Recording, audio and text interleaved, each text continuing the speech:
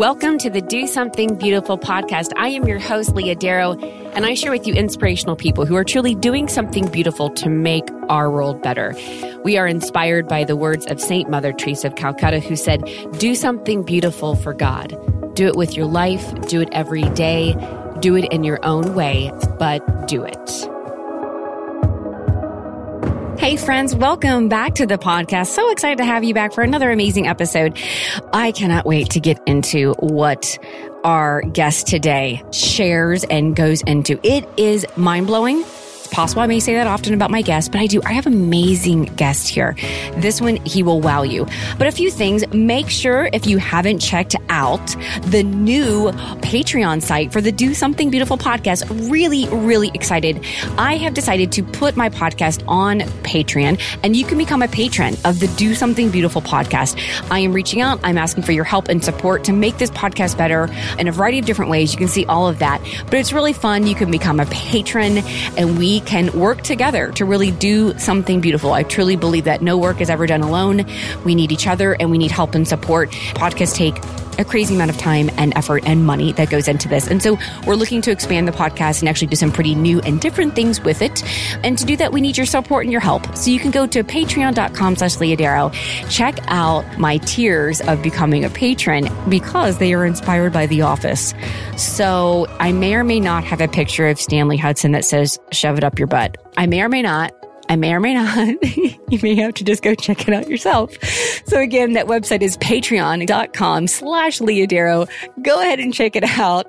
There's actually some pretty cool little fun swag I send you by joining and becoming a patron of the podcast. And there is some exclusive bonus content with a mini podcast series that I do just for my patrons. So that's pretty neat because I take your questions, I answer them in a private podcast just for you. So that's pretty fun. So if you want that, plus a whole bunch of other really fun goodies and some Do Something Beautiful swag, if that's exclusive, you can't find it unless you become a patron. You want to check it out. So patreon.com/Leah Darrow. Make sure you take a look. I'll leave the link in my show notes too for you to check out that later. But today we get to talk to Eric Genus. Eric is a master pianist, composer, world-renowned performer. Let me tell you something. There are a few people in this world that I could probably say this about, and I don't know if I've met anyone outside of Mother Teresa, but I felt like I was talking to someone on the level of Mother Teresa. His humility, his genuine love for Jesus Christ and for other people to know Christ's love and mercy through his gifts and talents it gave me goosebumps, the whole entire conversation. He's probably totally freaking out and really embarrassed by that introduction. But that's the truth, Eric. When I was talking to you, I was like, oh man, what is happening? It's so much more than his bio could even hold of what Eric offers and what he does with his talent and his life. It is truly doing something beautiful. Eric has an amazing bio. I mean, like I said, he is a world-class pianist and composer. He has worked with some of the very best, and he has debuted in front of major audiences, 15,000 in Krakow, Poland a few years ago. Some movie stars are big fans. Jim Caviezel, Kevin James are really big fans of his and will go and seek him out any chance they get. This is a beautiful, beautiful soul. I am happy to have him as my brother in Christ, and I was so honored to speak with him about what he is doing for the world and for others to really know beauty through music. It's definitely so much more than what you think. I promise you, Eric's going to surprise you time and time again with the beauty of what he shares, of what his music, how it engages people and actually draws them to Christ. It's unreal. Over and over, it's unreal. I will give you a quick tidbit. The audio in our conversation is not ideal. I'm not quite sure what happened. I believe we fixed the problem now, but I wanted to just make sure that you know that I know. I apologize in advance for that. However, the conversation is so great. Eric's humility and Eric's beautiful story that God is writing in him and through him is something that needs to be heard. So without further ado, here is Eric Genus. Eric, how are you doing? I'm doing greatly. It's so delightful to speak with you today. Oh, I feel the exact same way. You are a self-taught composer. Is that correct? That's correct. I mean, I do have a degree in piano performance, but in terms of the composing side of things, yes, I'm self-taught. Wow. So how did that begin? Did you always love to play? Or, I mean, was the piano just something that you fell into, or who introduced you? When I was young, my mother and father, wanted me to play the piano. But I was like every other boy, they would say, play the piano, and I would grab my hockey stick and run out the back door. And so I had no interest in it. And then one day, I don't know why, but when I was about 10 years old, it hit me that you have free time in your life once, and you better take advantage of it because then you lose it. And I thought, if I'm ever going to learn this piano, it's going to be while I'm young, because when you're older, there's too much responsibility. So, Leah, I started playing and playing and playing, and it got to be so much fun. And even now, when people say, oh, what's it like to compose music? Because I'm very grateful. I perform all over the world, and I perform with some of the world's best musicians. And I'm very grateful and very honored that they perform my stuff. But composing itself is very much like a child playing with Lego. It's just fun, and it's joyful. And the awe and wonder that God creates us with to have for these things that are beautiful and creative are very important. But the biggest thrust of that aspect of composing is about beauty. Leah, here's the thing. I play in every kind of venue imaginable. From concert halls to schools to prisons. I play in a lot of maximum security prisons. And Leah, as long as they keep letting me out, I keep going back in, But the aspect is that these guys are filled, their life is filled with ugliness. These prisons are very ugly places. The atmosphere is ugly. The lighting is ugly. The way they dress is ugly. The way they speak to each other is ugly. The way that the guards would speak to them is low. And so when they encounter beauty, they are moved. They are very moved, and they react very strongly. I had a man once in the middle of a concert throw up his arms, and he yelled out, I forgot what hope felt like. And so when I compose music, the aspect is, as a composer, it's fun, it's joyful, but the goal is to create beauty. Because when you give a civilization beauty, you uplift people and you uplift civilization. When you remove beauty from a civilization, you have nothing but despair and discouragement and cynicism. And that leads to delinquency and problems. So I think the human soul and the human heart is meant, and the human condition is meant and created to be uplifted and edified through beauty. So I think beauty plays a very practical and important role in our culture. And that's the purpose of the composing. Oh, geez. I mean, well, let me tell you something. You're talking to the right person right now. Beauty is my favorite thing in the world to talk about because it's so transcendent and it points to something bigger than all of us, the creator of beauty himself.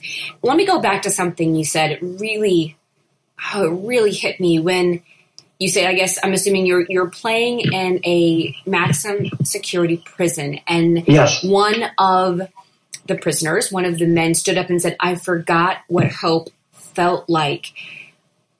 I almost teared up when you said it. I just think that is such a travesty that there are people in the world who don't remember what hope felt or looked like.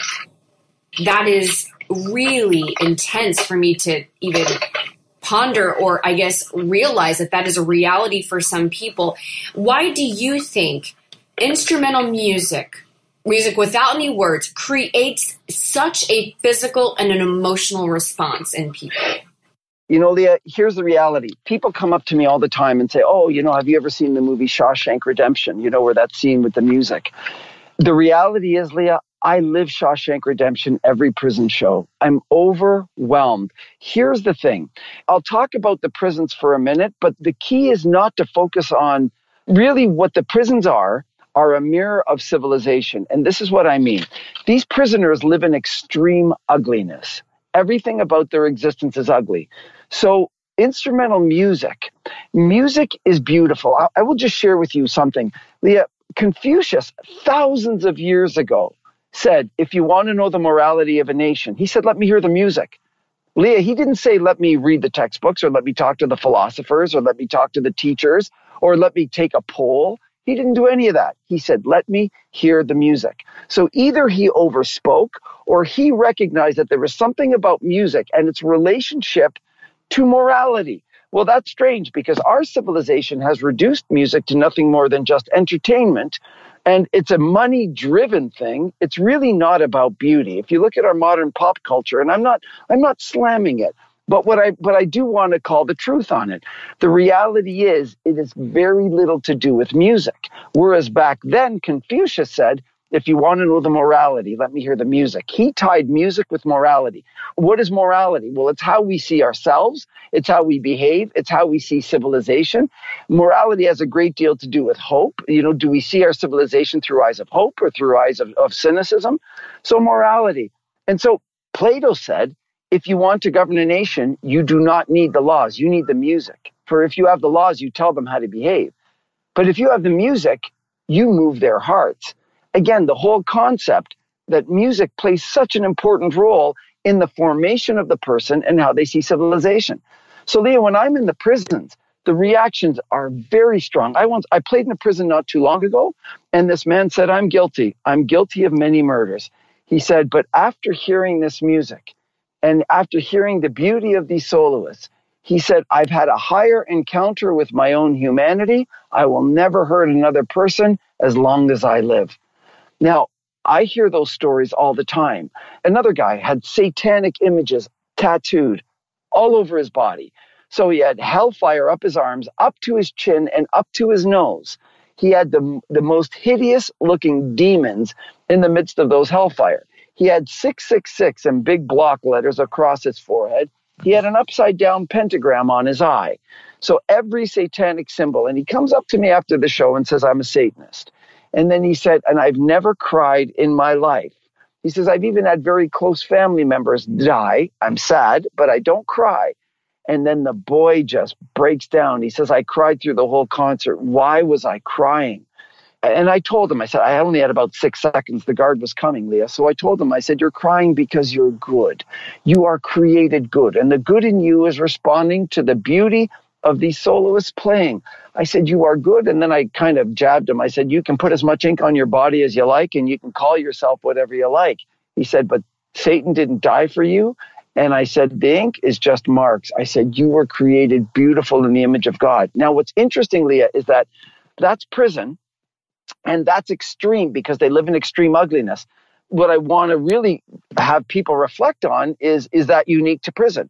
In other words, are we giving our children, are we creating a culture of beauty where they can thrive, where they feel that awe and wonder of life and the beauty of life, and which motivates them and inspires them? And that's beyond words. You cannot talk people into hope. So when I go and play in these inner city schools and all these kids are in gangs and, these kids stand up and they give standing ovations at the concert and they want to talk and all that, that's because of the beauty.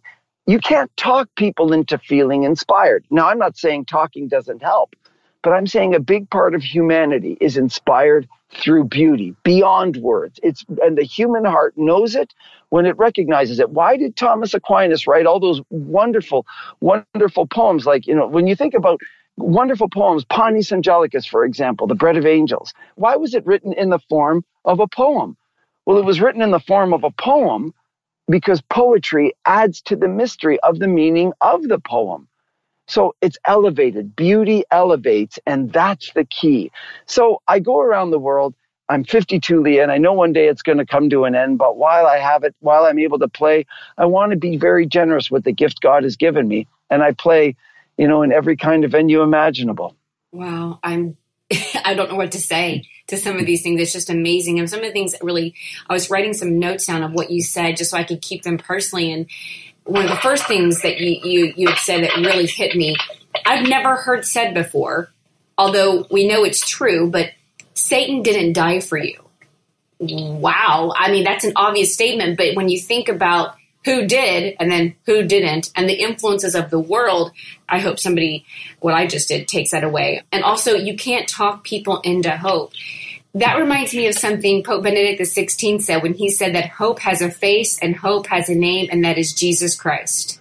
That is awesome. Leah, one of the things you said earlier that shook me was when you commented, when you said, it makes me so sad that there's people in America without hope. what you referred to earlier about that gentleman in the prison. Leah, here's the reality. And I learned this from my daughter. I have a daughter with Down syndrome. My youngest daughter, she's 14. She's beautiful. Now, Iceland just announced, and I'm going to tie all this together. I don't want you to think I'm going all over the map here, but Iceland just announced that they want to be rid of Down syndrome by the time 2030 comes around. Okay, we all know how that's brought about. So, Leo, when Hitler said that, we called him a monster. But now we're calling the same act compassion. My point is that my daughter, this beautiful little girl who loves without measure, she is compassion itself. If I could draw compassion, I would draw my daughter. When we go in nursing homes and we play, my daughter goes and crawls up on people's laps and hugs them and cries with them. And she's just beautiful. But my daughter's like every other child. She desperately wants friends. And we live in a day and age where we almost forgot the corporal works of mercy. So there's my daughter, and there's many people that my wife brings into the home and we're friendly with, but nobody ever really calls up my daughter and says, hey, can I come over for lunch, Anastasia, just to make my daughter's life. And what I tell people is, if you want to make my daughter the happiest person in the world, all you have to do is call her up and come over for a coffee or for tea. And if you come over just for her, she will be ecstatic. Now, we have nursing homes filled with people who have no hope. And we all have the power to make other people's lives wonderful just by visiting. But these people are lonely, they're broken, they're forgotten. People in the rehab centers, they're lonely, broken, and forgotten, and nobody visits them. People in prisons, they're lonely, forgotten, and nobody visits them. And so right in our midst, there are many, many people without hope that we can change their lives. And so what I'm doing now is when I go and play concerts in schools, I tell them, I'll go play in the nursing home, bring the school so that we can teach the children the corporal works of mercy. These things, we all have the power to influence other people's lives. We have the God-given gift of bringing hope to other people simply through compassion. And so I just wanted to pick up on what you said, because I thought, yes, there are people, even in schools, a lot of kids with disabilities or a lot of kids with special needs that sit at the lunchroom and they're kind of left alone because they're maybe socially awkward. You have the ability to go and change that person's life just by having lunch with them. It's no real effort to do that, but yet to them, it means the world. And so, Leah, that's why I go and I play for the forgotten. My Carnegie Hall is the prisons, the rehab centers, the inner city schools. That's my Carnegie Hall. It's the veterans that are suffering from PTSD. It's the elderly in the nursing homes. Eric, yes, amen, amen, amen, 1,000 times amen. Let me ask you this, though. Why do you think it's so hard for us to go and visit one of these sites that you're talking about that we all have in our own towns, in our own cities?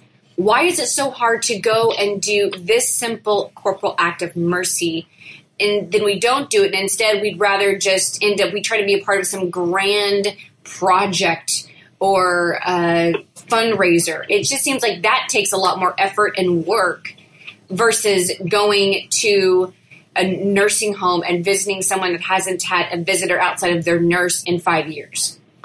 Right. That's a great question. I have my own thoughts on this. And I think it's partly because we live in a culture where we have become somewhat self-absorbed. And I don't mean that in a negative way. Life has become very busy. We're very busy running around our children. One quick story, I was performing in Michigan, and there was a family, and they had two children. One was a football player and the other one was a cheerleader. And yet the father was telling me, we just put the grandfather, so his father, in the nursing home.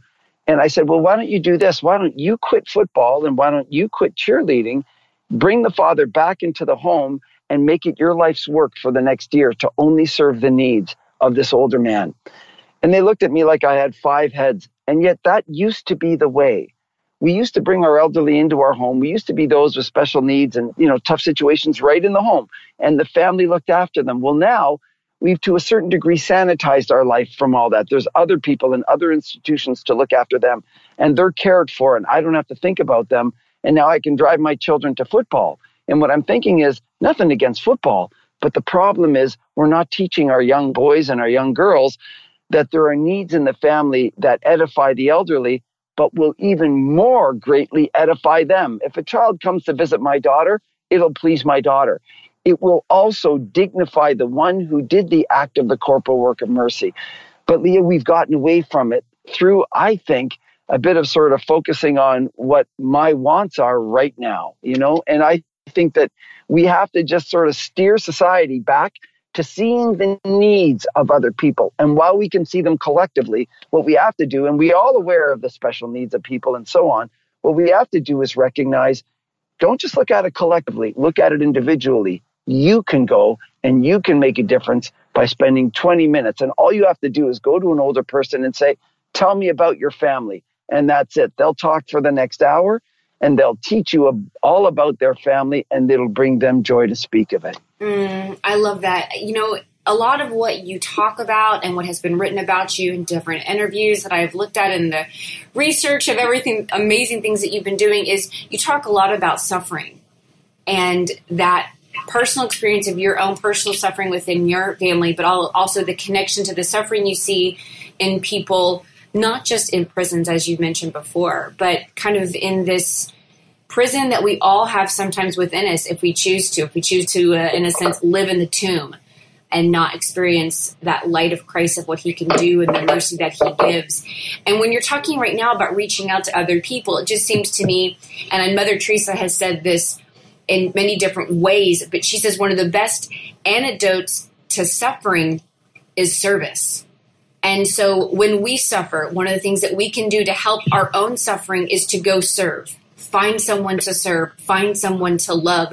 And what it does is, as what you've been talking about, it obviously helps them, it helps us, and this beautiful cyclical process of mercy and love begins to kind of swarm around us and within our own conscience to kind of uplift us and bring us to see something greater in the world than just our suffering and wanting to focus just on us. And I think going back to that initial question I had just asked you, one of the things I was kind of thinking about, like, is it just the reason why we maybe choose to do something much more complicated than just reaching out and going to visit someone and to be with them and to ask them how, like, tell me about your family, is maybe because we won't be able to document that and we won't be able to share with the world, like, look at this great fundraiser I'm doing, and take your selfies and take your videos and do your Facebook lives. And I know that's not everybody, but I have a feeling that there's a piece of it, though, that we can kind of add to our internal resume of, look at the things that I do. And if we go and we possibly just go visit an individual person and only they know about it, and they may forget about it 5 minutes later, who knows, depending on who you go visit in a nursing home, how are we going to share that? And I think it's kind of more in line of what you've been doing, is that what we give to God, how generous God is to us, and giving back to the Lord by helping others should be reward in and of itself. That's a great point. I couldn't agree more.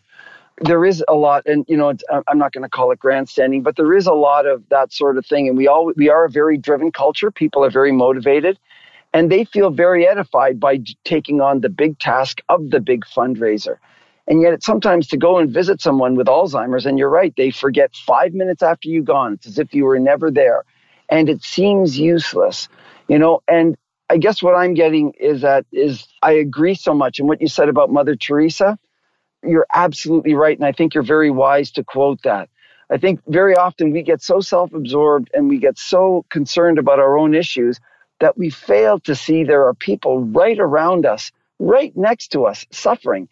And yet in America, Leah, we live in what's called the fine culture. You ask anybody how they are. Well, I'm fine. Everybody's fine, but yet everybody's hurting so much.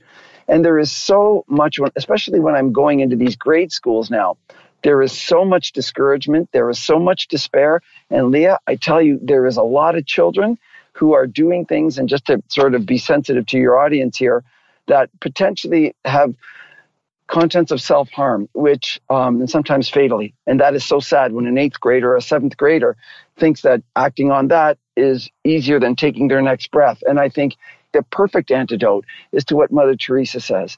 When we go out and we reach out to others and we realize that we can affect the life of other people so profoundly just by being us, that gives a new perspective and a new dignity on who we are.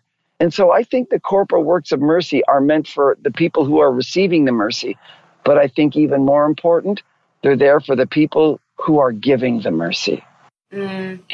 And I mean, it's always the case. Love and mercy are two sides of the same coin. When you experience or give or receive one, you're going to get the other very soon afterward. It opens up your heart to be able to experience both at a deeper level, because we are supposed to imitate Christ. And so he's the epitome of both. You cannot separate Christ from anything else. So, and you know, Leah, with regards to that, when I go into these prisons, one of the questions they ask all the time, every prison show, is, why do you come in here and play for us? As though, you know, we're not worthy of it. Why do you come in here into the prison? This is an ugly place. You know, you're playing for people who have done horrible things. They don't forgive themselves. They don't see themselves as dignified. And, you know, what I'm trying to do now, Lee, is I'm trying to bring a bunch of people into the prison. So I take businessmen into the prisons. And here's a kind of a comical story. There was one very, very successful lawyer. He makes a lot of money. And I said, you got to come in. He says, no, I'll lose too much money going in. I said, you have to come in and just help me carry my equipment. So I eventually talked him into coming. And he was so moved by the concert, by the men's reactions to the concert, that he goes now weekly into the prison and teaches them different things about business. And he mentors them so that when they come out, they have options, and he makes business connections. So the key thing is that sometimes we're not comfortable with situations that we don't understand. So going to a nursing home when I've never really met an older person may be uncomfortable for people, so we don't go. Going to visit people who are addicts, I've never met an addict, so I'm not going to go. Going to a prison, well, I've never seen a prisoner. That sounds too scary. I'm not going to go. And my thought is, these are just people, and they're people that are hurting, and they are people with broken backgrounds, and they are people that are starving for love like everybody else. I was playing in a very heavily ganged prison. It's a super maximum security prison in California. It's called Pelican Bay, and it's a supermax. It's the worst of the worst. It's a tough area. And, you know, these men cry like everybody else. These men ask questions. They talk about their families. They write me letters. I write them back. They want love. They want genuine companionship like everybody else. So for me, God gave me a little bit of a gift of this music. So it's so important for me to recognize that beauty uplifts the person. My prison friends have showed me to an extreme extent, to the level that beauty affects people. My goal, Leah, is to go to every school, every public school, every inner city school, and to play for these kids, that they can be moved by the beauty of a violin. One great story, I played in a youth prison, and these are kids that were all tried as adults. So these are 15-year-olds that are going away for 30 plus years. And they were filled with kids in a room. And at the end of the concert, the leader in the room, the sort of tough guy in the room, if you will, stood up. And he said, that violin is the most beautiful thing I've ever heard. And then he said, can you please just play the violin alone? So I had the violinist play, and nobody else played, so he could hear the violin without distraction. And the boy started, sort of tears were coming down his eyes. And he was about 7 feet tall, this young boy. And he said, can I play that? And he reached his big arm over. And the funny thing was when he reached his big hand over, all I thought was, boy, when that hand was 5 years old, 10 years ago, it was little. And if someone put a little violin in his hand and had him exposed to beauty throughout his life, then maybe he would have made other decisions that wouldn't have led to him being here. And so I look at that, and it made me very sad, but it just shows beauty plays a role with our young people. What is the music that they're drinking in regularly? If Confucius is right, then they are drinking in music that is forming them to things that are maybe negative. You know, with respect to your work, how much music out there belittles women? How much music out there belittles family? How much music out there belittles men, belittles relationship between men and women, that almost mock these things, that really praise things that we would consider sinful and wrong, and leave people hurt, and leave people disappointed in themselves, and leave people with regret and pain and suffering. And yet they fill their lives with this stuff. So my thought is that there has to be a musical and a beauty revolution. And that's what I'm doing. And yet a lot of people don't understand it. And so I know that my work is pioneer work. So if I have to just go to one school at a time, then that's what I do. But my work, I want to be entertaining, but far more than that, Leah. The purpose is to bring beauty so that we can do the corporal works of mercy, so that we bring hope into people's lives. Oh, amen. I mean, it's so clear that you believe and know that music as a transcendental connects us with the divine. But how do you see your music as a prayer? That's a perfect question. I believe that beauty, as they say, is the language of God. Here's why. Because I believe that beauty reaches the soul in ways words can never touch. So when I'm in concert, Leah, I talk about, like, for example, I have a piece called Mercy. And I talk about, as you mentioned, my own pain and my own suffering. I'm an open book on stage. And so when I'm on stage, I talk about my own difficulty with showing mercy to others and difficulty with showing mercy to myself. And, how hard it is to show mercy when people have offended us and hurt us. And so I talk about it. But then I play the piece that I composed called Mercy. And as far as a prayer, what it does is it gives people the opportunity to reflect on mercy and to maybe reflect on their own lack of demonstrating mercy and maybe their own lack of receiving mercy of themselves and divine mercy. Because God can hand us the ocean of mercy, but if we don't accept it, if we don't see ourselves as being worthy of it, then it's almost like we're rejecting the greatest gift. So what I want to do is I want my music to uplift them, to edify them, to bring them inspiration, that they can look at themselves and humanity in a way that's good and positive. And that leads to God. And God willing, that leads to deeper prayer. But when we look at life through cynical eyes, Leah, it's really hard for people to identify God through the eyes of cynicism. And so God is a God of hope. And I don't mean just positive thinking. I mean true hope, to recognize that we are created in the image of a God who's beyond words, a God who's all-powerful, almighty, all-knowing, everlasting, all-merciful, all-loving, complete, total, without any stain, pure love. And we're made in that image. Well, how do we experience that love but through beauty? You can't tell somebody of that love. So I look at beauty as a way of trying to communicate the deeper love of our Lord and the reality of that love to the human soul. Oh, gosh. Eric, I don't even know what to say to you right now. I'm not often out of words. I'm pretty good with words. But I feel like Christ is just, the Holy Spirit is just using you and your talents and your gifts that he's given you, that you've honed and put in all of the work into, to speak. Your music is literally speaking the language of God into people's hearts. Hearing your music, hearing you talk about your music, it's so powerful. And that is such a testament of what you just said to beauty. The power of beauty, of authentic, true beauty, is something that you can't grasp. You receive it into the depths of your soul, and it grows, and it just drives you closer and closer, ultimately, to your Creator, who is beauty and who will give you that experience of and the encounter of hope and love. I don't know what I'm even saying right now. I'm just so happy that we're able to chat about this and to kind of put this out there for us to really talk about. I mean, you have such a unique opportunity in what you're doing and how you're using your gifts and your talents for the glory of God. And obviously, in turn, helping so many people. You've been quoted by saying that you play for those who are bleeding. And another way to say is that you play for all. You play for humanity. Right. That's a great point. And thank you so much for your kind words. The reality is we're all hurting. Pain is probably the only thing that unites every person. We don't all experience hope or peace or prosperity, Leah, but to one degree or another. Like my beautiful wife, we lost 7 children. I mean, 2 of them died in our arms. There's a lot of pain there. And so when we go and we perform and I talk about this and I talk about my own struggles with regards to this stuff so that people realize we all are on this journey. That's why they call it, St. Bernard called it the Valley of Tears.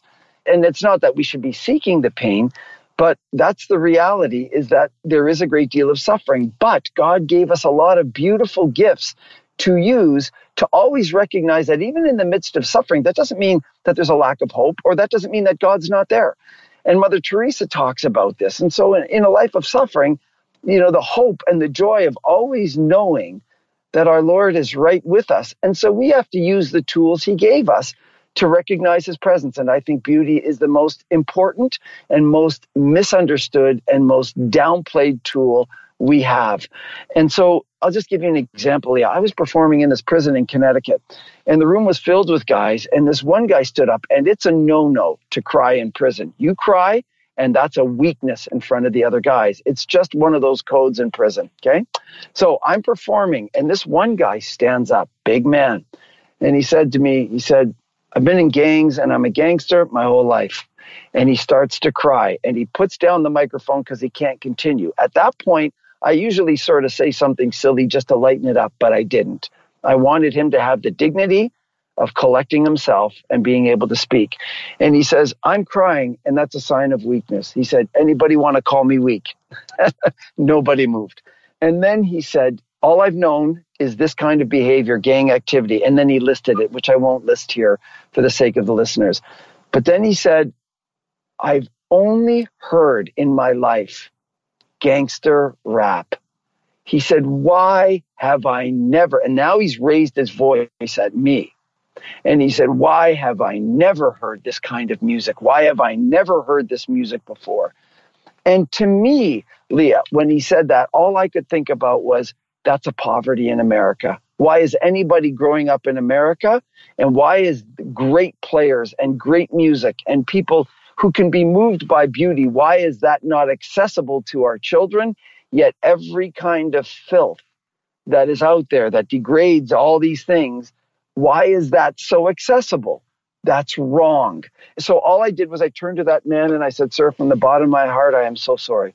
I said, there is no way that anybody should grow up in this country and not have access to this kind of playing. And it should be live. Like I turned to my violinist and my cellist and I said, these two can solo on any stage in the world. And I try to bring them in places where they never go. Lee, I played in a grade school not too long ago in an inner city school in Cincinnati.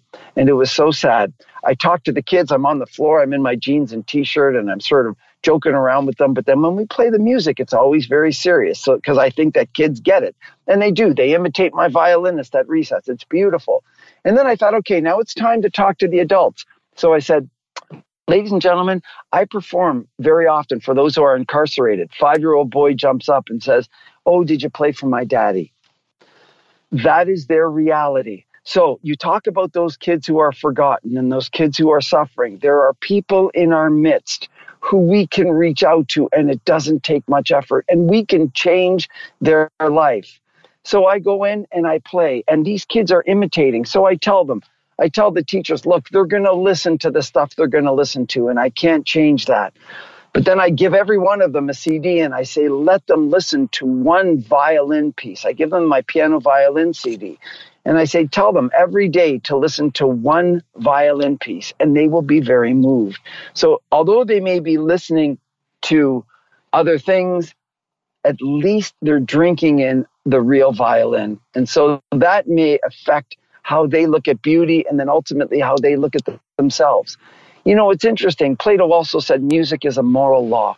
It gives soul to the universe, wings to the mind, flight to the imagination, and a charm and a gaiety to life and to everything. Leah, we've known this for thousands of years, but yet why in our day and age have we reduced music to being meaningless? Yet never before in history have we had such access to music. Leah, I'm 52. When I was a kid and you wanted to hear music, you had to go to the record store and buy an album. It was expensive and it was inconvenient. Now, kids can just download it for nothing and they have their earphones so they can listen to any style, anytime, anywhere. So they have full access to anything. So if music is harmless, then let them listen to all that's out there.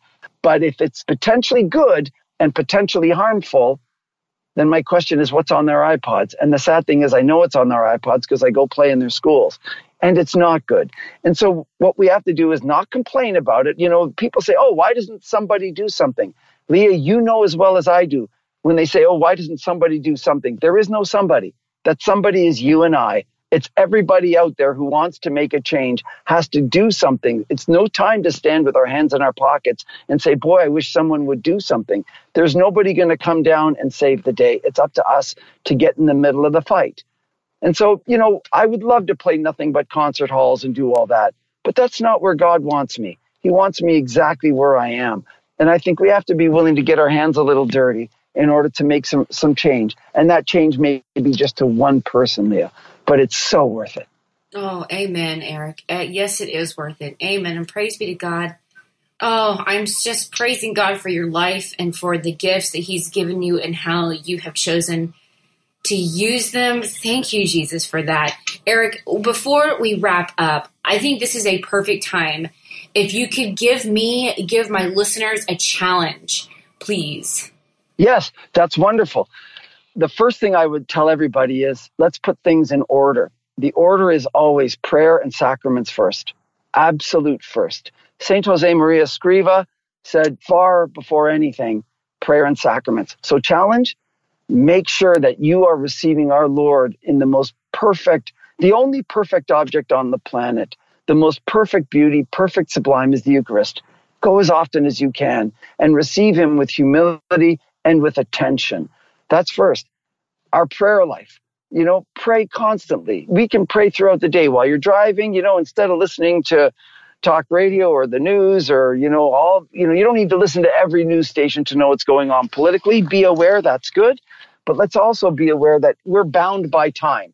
And if you have only a certain amount of free time during the day, use it as much as you can for prayer.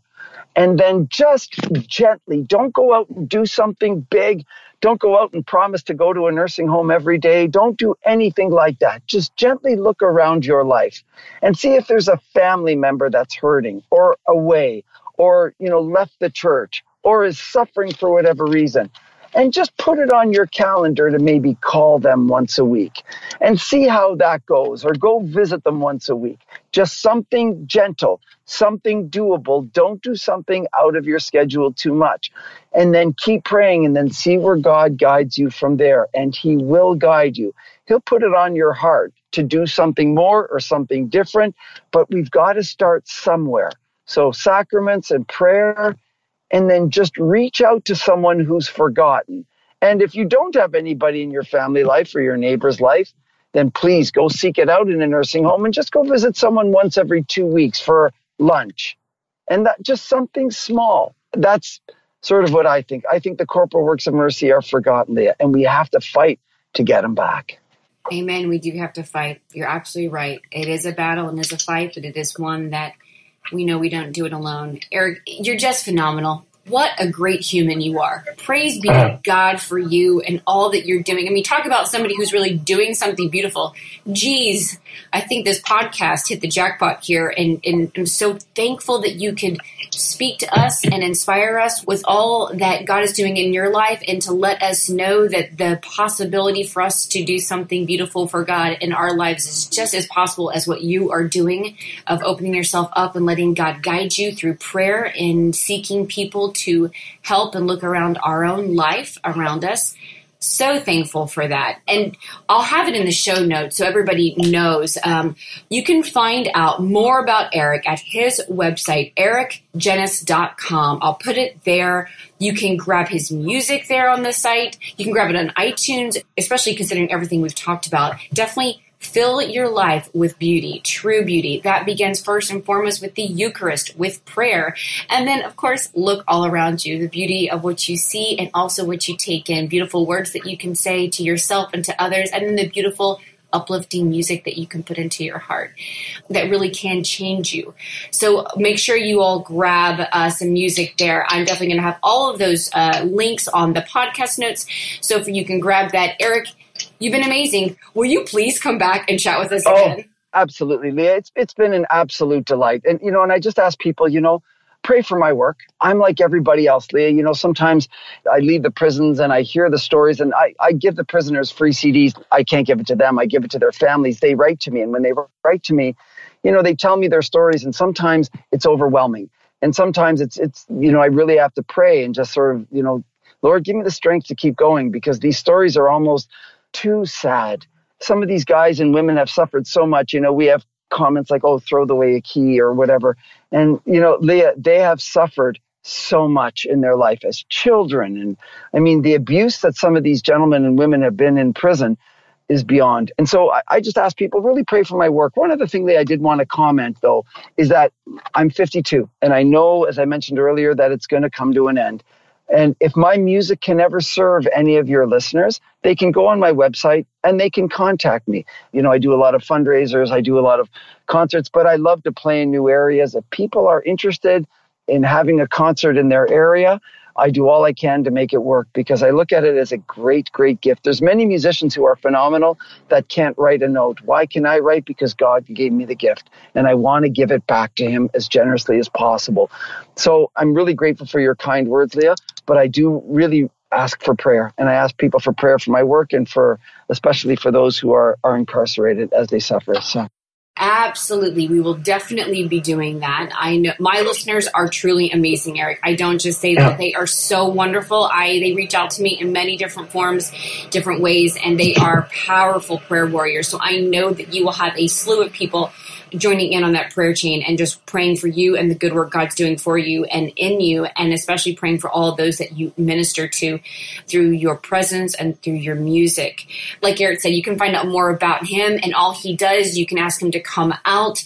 You can go to concertsforhope.net, find out more about all he's doing there, bringing concerts to people who normally wouldn't even be able to be in a concert like that.